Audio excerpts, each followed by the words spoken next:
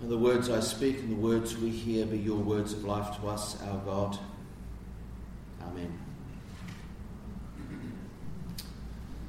So last week I was on Facebook, which happens a lot, and a fellow Franciscan from America had posted a question. So he'd taken a line out of one of the collects from our daily obedience, which says, "Give your labourers sufficient success on earth." And he wondered what sufficient success on earth would look like. And there were a number of postings which were interesting, but and none of them kind of were even on my list of what might be a possible answer.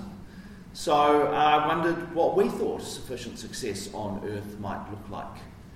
So I invite you to turn to your neighbour, which is a very un-8 o'clock thing to do, and to talk about what is sufficient success on earth. Got about a minute, not long. What is sufficient success on earth?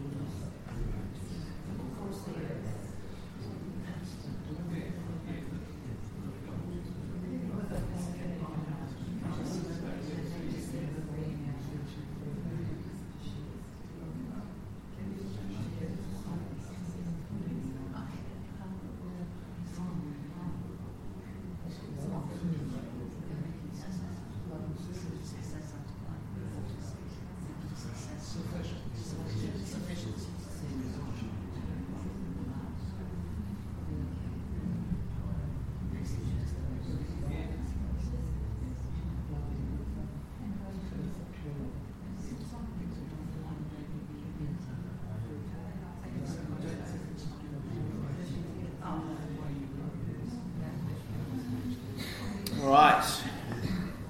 So what did we think? What does sufficient success on earth look like?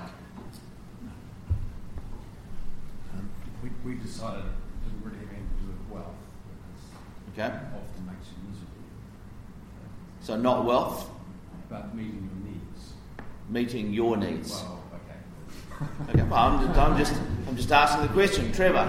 Yeah, I've gone back to wealth. The richness that we have on this earth. We've got wonderful opportunity for family life. We've got wonderful climate to grow things, to share things.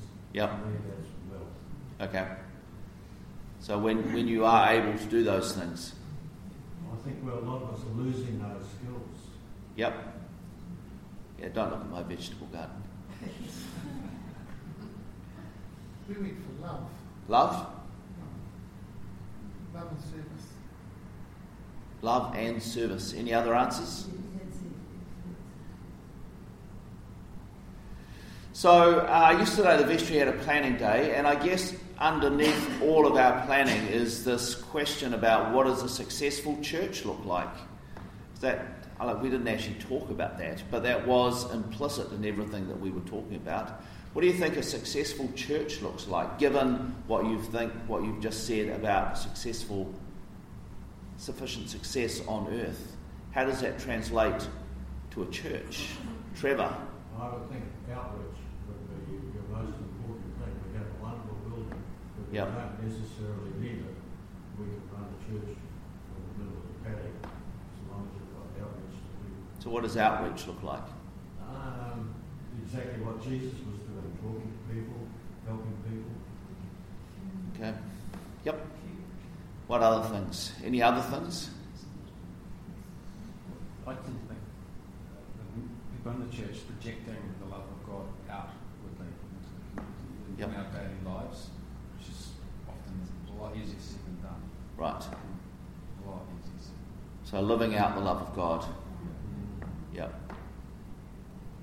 So also on Facebook, I read a while ago. Well, it's a great source of information. Sometimes can also be an enormous time waster. But So it's no longer on my home screen when I open up my browser, so I have to go hunting for it. But and it's no longer on the front of my phone either. You have to go hunting for it on my phone. But there was a story about a pastor in America who planted a church, and it was a very successful church. So it had lots of people coming. They ran great children's ministry. They ran great youth ministry, which is always something we kind of circle around when we have our vestry planning days. How can we do those kind of things? People were inspired by the worship. The numbers grew. The finances were in great shape. They were able to employ more staff. But the pastor became increasingly unhappy about what was happening. He wasn't entirely sure that what they were doing was success. Like on the face of it, it looked like success. But he wasn't sure that it was success. And he began to question what they were doing. So why was he questioning it? Well, today we had the story of Mark. And in many ways, it would seem that story from Mark, and it's right at the beginning, and it's a reasonably important story because it follows on from last week's story where Jesus healed on the Sabbath, and then he asked the questions of the Pharisees: is it lawful to preserve life, to save life, or what was the other alternative? Something about death on the Sabbath. And they were silent, so he healed the man, and they went out and plotted with the Herodians on how to kill him. So he gave them two alternatives. They chose the second one. And then Jesus goes home, and we have the story. So on the face of it, Jesus is doing amazing things, isn't he? He's healing people. Lots of people are coming to hear him. And he's also casting out demons. And like we just kind of often stop at that level. That's what it looks like. And we kind of fail to see what's happening underneath all of that. And what's happening underneath all of that is not only is Jesus healing people, but when he heals them, he restores them to their communities and these families. So this has relationship implications, and it also has community implications, and it has financial implications. Because those people who were possessed or so sick they were being brought to Jesus were not taking part in the economic life of the community. They couldn't do whatever it is they used to be able to do. So when Jesus heals them, he restores them. Although, depending on how long they've been sick or possessed, that may have actually been an extra burden, because now they can do stuff, but they may not have actually been trained to do anything. So what can they do? So there's all sorts of questions around that. Now, one of the extraordinary things about Jesus was he wasn't the only person wandering around Israel at the time, or Galilee healing. There were other itinerant healers and exorcists, but they charged. So they would go to you, kind of like doctors today, and if you could afford it, you could get the help that they offered. But Jesus offered that to anyone who needed it. Well, not anyone, because he would leave places even though there were still queues of people there and he'd go off to the next place. But it was free of charge, and it was to anyone. So one of the things that gets Jesus into trouble is he keeps offering that to all the wrong people. So he tells stories where Samaritans are the heroes of the story. Well, Samaritans are not the heroes of anyone's story. In the list of possible heroes and stories, Samaritans are in the other list of possible people who are the enemies. They're never to be heroes. Ever. But he has them as heroes. And he goes into their villages, and they're not always sure what to do with that because, Jews and Samaritans don't like each other. They really don't like each other. In a kind of Middle Eastern deep hate, don't like each other. The kind of thing that we as New Zealanders struggle to get our heads around because we just don't get that level of animosity. And he eats with the sinners and the tax collectors and the prostitutes and all the people who are supposed to be on the outside. He eats with them, which means he honours and he blesses them. and he offers healing to them. All the people that the religious leadership say are outside of the love of God. God has no interest in these people. They have turned their backs on God. God has punished them with these things. And Jesus keeps offering all these things to these people. That's why the Pharisees and the Herodians are really unhappy, because all of this has been offered to the wrong people, and it's starting to have political implications. Because Jesus is also talking about the kingdom of God. And the kingdom of God is very messianic, and Jews have very clear ideas what that means. And it means, Romans, go home. We don't need you anymore. Thank you very much, but please take your legions and rock on off back to Italy, where you belong. And Romans aren't, super happy about that kind of thinking. So they tend to be a little bit aggressive when that kind of thinking comes about. So Pilate, one of Pilate's great stories is there was a messianic revolt, and the legions were sent in, and they just massacred everyone who was involved in a hill in Samaria. So that's the kind of thing that the Romans dealt with. And when that revolt really does take place, 40 years later, it's a horrific event in the life of Judaism. Jerusalem is destroyed, the temple is destroyed, the last stand at Masada, rather than being taken by the Romans, they all suicided, they killed each other, and there was one person, because it's against the law to kill yourself, so they killed each other, and there was one person left on Masada when the Romans eventually finished their ramp and got into this great fortress. So hundreds of thousands were deported as slaves. The great diaspora the Jews were just banished from the Holy Land. So that's how Rome dealt with all of that. So this is all happening in this story.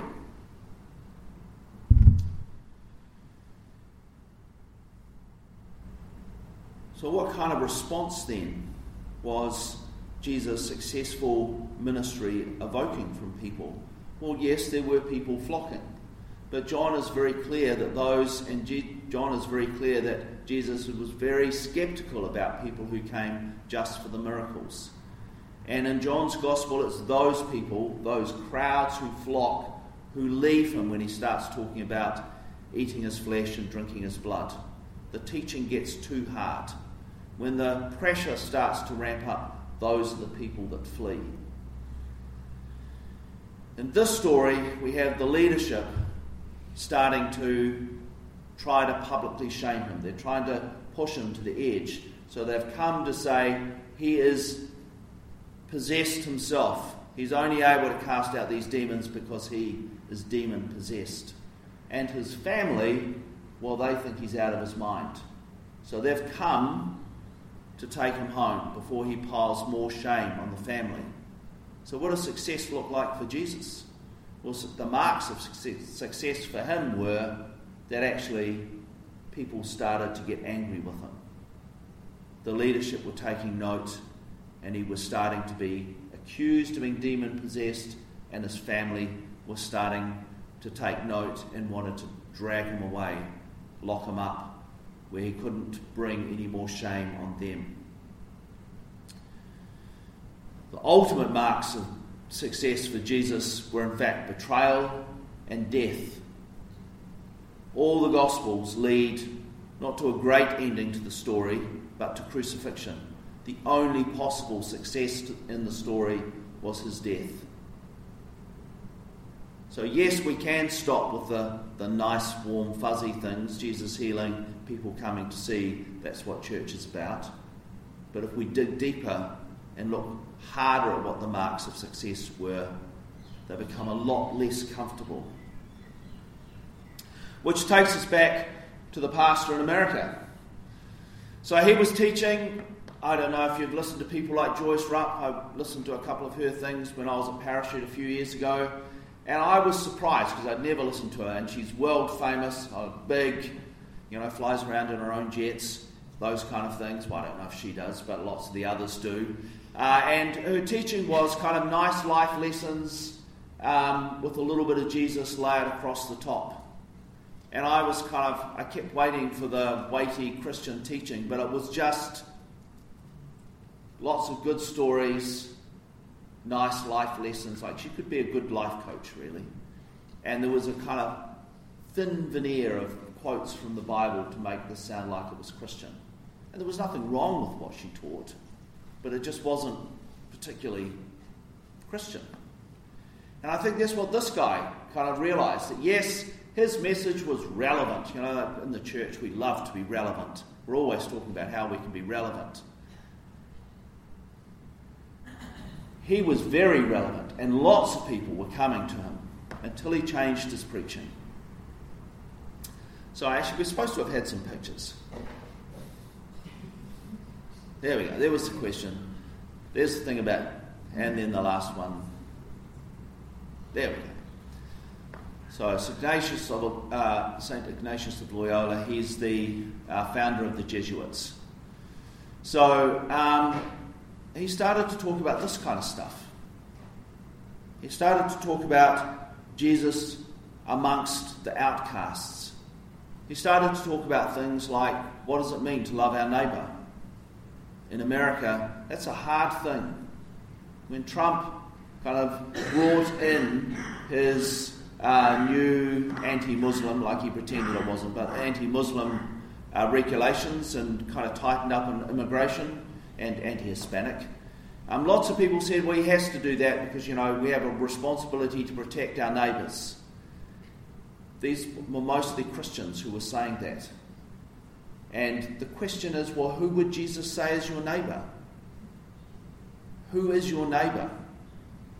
I mean, then he told a story about the Good Samaritan, where the person who acted as a neighbour was a hated and despised Samaritan. So in that story, in that context, it would have been a Muslim or a Mexican was the one who was acting as a neighbour. They just couldn't get it. So when this guy started talking about things like that, well, he felt like at last his church was successful, but the numbers plummeted. The finances went through the toilet. The youth ministry and the children's ministry started to struggle. All the marks that had once been, I have a great successful church, just started to melt away.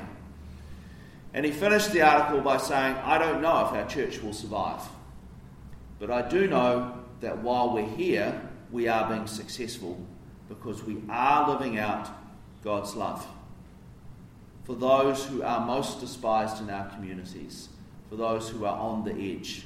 We are the ones living that out. It wasn't a popular message, but then